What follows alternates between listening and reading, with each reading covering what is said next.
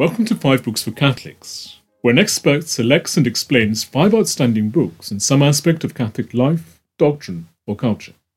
The French Revolution ushered in the implementation of a new political philosophy, Liberalism. Liberalism had been developing for several centuries, particularly during the Enlightenment. The Gospel and the Catholic Church were out as the foundation of the social order. Reason, sealed off from revelation in classical realism, was in. Churches and organized religion would be treated as private associations. Government would purportedly maximize and safeguard the individual's freedom of conscience and choice. In short, liberalism and Catholicism stood in opposition and were on a collision course. On the one hand, liberal governments and movements in Europe and Latin America set about dismantling the remnants of Christendom, not only removing the Church's privileges, but often suppressing its legitimate freedoms and institutions as well.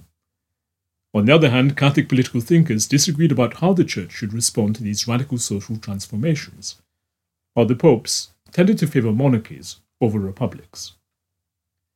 Studying the 19th century conflict between Catholicism and liberalism is important for understanding the historical background of modern Catholic social teaching, and also for understanding some ongoing debates. In this interview, Dr. Darrick discusses his pick of the 5 best books in this area of church history. Dr. Darrick teaches humanities at Santa Fe College in Gainesville, Florida. He earned his PhD in British history from the University of Kansas. He also produces a podcast, Controversies in Church History, which dives into important and sensitive issues in the history of the Catholic Church. Dr. Taylor, welcome. Thank you. What would you add to the preceding introductory synopsis of the 19th century conflict between church and liberalism? Not a whole lot. That's a good introduction. The other thing to note about all this, because you have all these political revolutions and you have liberal political thinkers, advocating, they're not totally the same thing, but liberalism and anti-clericalism kind of go together in the 19th century. One is the Industrial Revolution, because that really alters the social order. And it's what emancipates the middle classes, and liberalism, especially in continental Europe, is the sort of, it kind of is a revolutionary creed. It's meant to overthrow in many ways the dominance of the church in things like education and political life. But also the second thing about liberalism in the 19th century is that there is a difference between the sort of Anglophone, if you're thinking of Lockean liberalism, individualism, and continental liberalism. And I say that because I'm an American and I didn't know a whole lot about about the continental version growing up. So I think you have a more maybe Irenic view of it.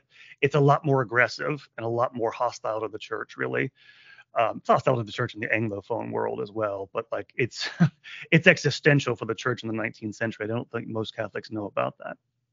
And there are many definitions of liberalism. Some focus on the original impetus for the development of liberalism, others on its underlying ontology, still others on the political or economical institutions it advocates.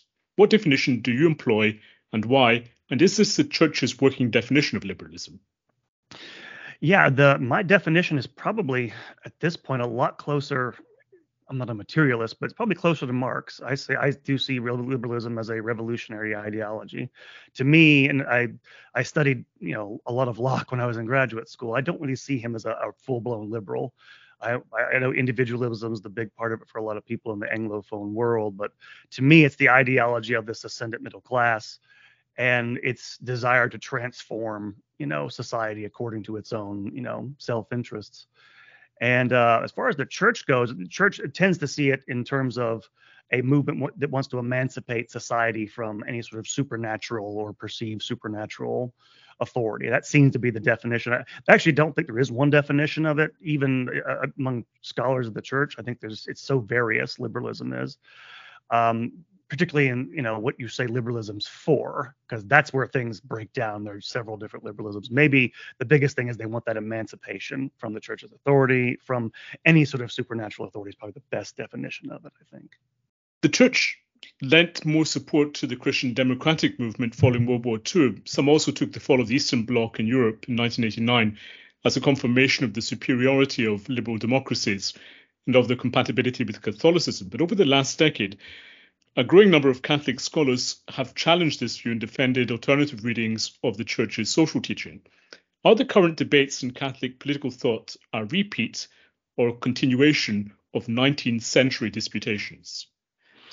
They're definitely related. There, some of these arguments, yeah, they kind of go back to the 1830s with people like the Abbé de Lamennais. Lamennais is the most important person to know in this debate, actually, if you're talking about the internal discussions in the church. What do we do? Because he was the founder of the first person to advocate, okay, the church needs to give up its privileges, needs to give up its attempt to monopolize, things like education, and go with a separation of church and state so it can influence society. And I believe he's the founder of the phrase Catholic liberalism, and that's what that meant in the 19th century, a peculiar Catholic version of it, and to get on board with democracy and stuff like that. So yeah, I'd say there's definitely a continuity there. There's also differences, obviously, after the Cold War, the ascendancy of the United States. All these things are different from the 19th century, but this is a long debate. It's been going on for a while. So yeah, I think it would really help a lot of people to know this background. Regarding the interpretation of Vatican II, Pope Benedict XVI distinguished between a hermeneutics of discontinuity and rupture and, on the other hand, a hermeneutics of renewal in the continuity of the Church. That is not always easy. To some, the continuity between Vatican II and the social magisterium of the 19th century popes, I'm thinking of Mirari Vos, Quanta Cura, the Syllabus, Immortali Dei, is not so apparent. This is obviously too vast and complex a question to broach satisfactorily here. Nevertheless, you have some general thoughts on the matter. Yeah, you can. That's a difficult question because you're talking about something like Dignitatis Humanae, where that's the most apparent discrepancy. And quite frankly, I'm not a theologian. I don't know how you do that because they look for all the world like they conflict. Although there is continuity, though. There's kind of both. That's the problem. There's an apparent break there, but there is a continuity in the sense that there's still the desire of the church to influence society. It's more like how you do it in terms of, this is, again, I go back to Lamennais. This is the idea. Lamennais was actually, he's one of the great ultramontanists earlier in his life. He wanted society to submit to the Pope. He just thought if you did it only through non-coercive means, then it would be almost happen automatically. And it's in a weird way, you mentioned these debates we're having. This is still kind of the same debate. There's still this sense that, what level, if any, of coercion is actually, licit in terms of, modern society. Can there be, because that's really what goes back to is, okay, if the Catholic Church is the true faith, it's the true religion, does that give it any sort of rights over society? And that seems to be what the debate is. And I don't think that's ever been cleared up, is my take on that. I did an episode on Dignitatis Humanae on my podcast, and I think you can reconcile. I think you can say it's continuous, but the church have to do a lot of work before they can make that clear to people, because it's not clear at all looking at the documents. The first book on your list is Volume 8 of the History of the Church, that was edited by Hubert Jedin, author of the Definitive History of the Council of Trent. This volume, written by Roger Habert, Johannes Beckmann, Patrick J. Korisch, and Rudolf Lill, is entitled The Church in the Age of Liberalism. It focuses on the period between 1830 and 1870. Is this the crucial period of the 19th century church's engagement with liberalism? And what makes this study a good overview of the period and the issue?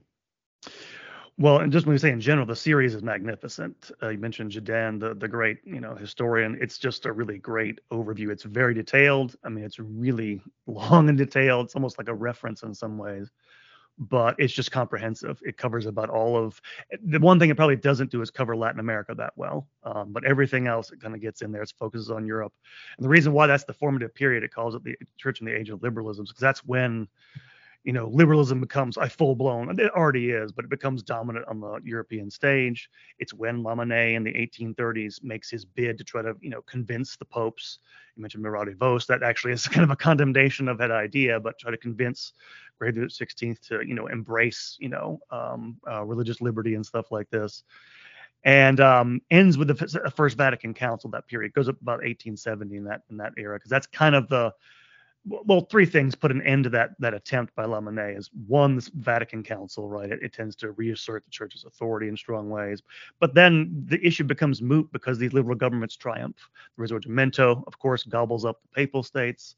The Third Republic, an anti-clerical republic, comes to power in the 1870s in France, and so it doesn't become a moot question, but it kind of kills and blunts the thrust of at least Catholic liberalism and establishes the dominance of the modern state. And again, I can't recommend it enough. It's really great on the background of both, cultural, intellectual ideas, but also social movements. Talks about the revival of Catholicism in the mid-19th century, which there is in France and in Germany and elsewhere. And so it really is. I think it still is probably the best overview of that period. The second book on your list is Bernard M. Reardon's Liberalism and Tradition. It focuses on Catholic thought in 19th century France, from Joseph de Maistre to Maurice Blondel and Alfred Loisy. Why are the different currents of 19th century French religious thought so important, and what light does Reardon shed on those debates? That's a great question. It's important because, and this is, again, something people of my generation or younger, up until probably the 1960s, when it basically collapsed in many ways, any sort of intellectual influences in the French church tended to get into the universal church. It was that influential. France was kind of the epicenter in some ways of the Latin church. And so these currents of thought affected everything in the 19th century. And it's hard to overstate. I'll go back to it. Lamennais, it's hard to overstate his influence. He really influenced a lot of people. And Reardon's great because it's a deep dive, chronologically speaking, from even just the beginning of the century with the French thinkers who, in the aftermath, during the Restoration period in France, like de Maistre, de Bonald, those sorts of people who influenced Lamennais, and then Lamennais and his influence, and there are multiple other different streams of what you'd call Catholic liberal thought, things like ontologism, traditionalism, which is a weird thing to think about, but that's sort of a form of fideism, where the idea is the only knowledge you can have about religion comes through tradition, so it denies the role of reason, things of this nature, all the way up through the end of the 19th century. And you have this turn within Catholic liberalism, trying to oppose positivism, especially in France. This is, of course, Comte, but people like Blondel, and that sort of feeds into the modernist period. So it's really well done, especially on the background on Lamennais, the influences. Highly recommend that one. Your third entry is a collection of essays edited by Christopher Clark and Wolfram Kaiser, Culture Wars, Secular Catholic Conflict in 19th Century Europe. As the title of the introductory essay suggests, there was not just the Kulturkampf of Bismarck's German Reich, but a series of culture wars going on in 19th century Europe. What would you have to say on these culture wars in general? Well, in general, it's just how widespread they were. Like you mentioned the Kulturkampf. Most people know about that, but I was not aware of really the violence. There is a violent conflict between these emergent liberal states and the church in Spain. That's where the term liberal comes from. Liberales was a group of people who wanted to emancipate they wanted to get the church out of politics, effectively, get rid of, reduce its privileges and so forth. And that flares up throughout the 19th century. It's the prelude, really, to the background of the deep history before the Spanish Civil War in the 20th century. Everywhere, really, Belgium, the Netherlands, pretty much everywhere you can think of in Europe. Even in England, of course, you have the reestablishment of the hierarchy there in the 1850s. The reaction to the First Vatican Council, there's a flare up of this anti-Catholic feeling there, and so it's a good introduction, and it's not a Catholic book, but it's a good scholarly introduction to this. And secular scholars are taking more notice of this recently, just how powerful it was. It was a real impetus for a lot of these things, and not just the Kulturkampf. Things, and just to give an example, the listeners, things like education. These were existential battles, because of course liberalism tends to treat formal education as a panacea, and part of their drive to sort of nationalize education was to create, in some ways, modern secular states that were unified, right, in modern nation state. But it was also to get it out of the control of the church. Both of those entities knew, look, you're conditioning the next generation of people, and so if you have control of education, you do that. And so that's why there are these really, really big battles over this for decades on end until basically education begins to be secularized at the end of the 19th century in the 1870s. And so it's good for capturing that. If you're not aware of that history, they're kind of good introduction to that. Whereas the preceding book surveyed culture wars across 19th century Europe, Michael Gross's The War Against Catholicism focus on the anti-Catholic imagination in 19th century German. Culture war, Kulturkampf, was a term coined in 1873 by the physician and left liberal politician Rudolf Virchow. He coined it to describe the legislation introduced to break the social and political influence of Catholicism in Germany, a campaign to which he attributed, and here I'm quoting him, the character of a great struggle in the interest of humanity. Gross argues that the Kulturkampf was the culmination of anti-Catholicism in 19th century Germany. Why were liberals so hostile to the church, and is the Kulturkampf in Germany emblematic in some way? It is, and it is, but it's not unique. I mean, again, I mentioned with the previous book, this kind of similar things are going on elsewhere. It is interesting that it is emblematic because it is kind of a mixture of this Kulturkampf of, on the one hand, you have this liberal sort of secularizing anti-clerical movement, and this is something that in general in political terms I wasn't aware of, is that 19th century liberalism is nationalistic. Again, today it's all cosmopolitanism, internationalism, whatever, globalism, whatever you want to call it. 19th century was not, and so you have these nationalists who hate the church for that reason. It's this big international body. It's like the United Nations or something in modern terms or something. But it also dredges up, I say it, but also, excuse me, the social upheavals following the Industrial Revolution and the Catholic revival in Germany dredge up older, more firmly Protestant anti-Catholic prejudices against monasticism, tropes about nuns and stuff. Women being kidnapped and taken to convents get into popular. That's one of the things the author talks about there in that book. And they kind of feed each other. With the development of this is the first time you have, big mass media, newspapers and stuff like this. And all that kind of feeds into an anxiety about nation building in Germany, which I definitely did not know before I studied this topic, is that I guess because, it's called the German Empire, the German Reich, you figure the German state when it's unified in 1871 is this big totalitarian authority. It's not. It's actually a federal government. It has all these different, like Bavaria wasn't a kingdom, right? A year before. So all these different entities have their own laws. In other words, they're worried about unity. And so one of the things that really frightens them about the Catholic Church is it seems like this international body that has, as they see it, like it remote controls all of its, brainless adherents. And they're afraid of that because they have a parliament, they vote. And if they vote in a bloc, they're worried about subversion. And so that's one of the things that really frightens a lot of these liberals. And the church, of course, is frightened of liberals. Why? Because these states are, literally, the Risorgimento is just literally the conquest of the church. It's literally a sort of violent conquest of the church. They're terrified of these governments. So they naturally kind of want to they're just naturally opposed. But it is, in that sense, it's kind of it is emblematic because that's the conflict, right? The nation almost comes to replace the church as the sort of, whatever you want to say, the highest level of loyalty for these 19th century liberal nationalists. And so in that sense, it was an irrepressible conflict. For your fifth pick, The Great Crisis in Catholic American History, 1895 to 1900, we crossed the Atlantic from Europe to the United States. What is the crisis that Thomas T. McAvoy studies in this book, and is it relevant to Catholics today?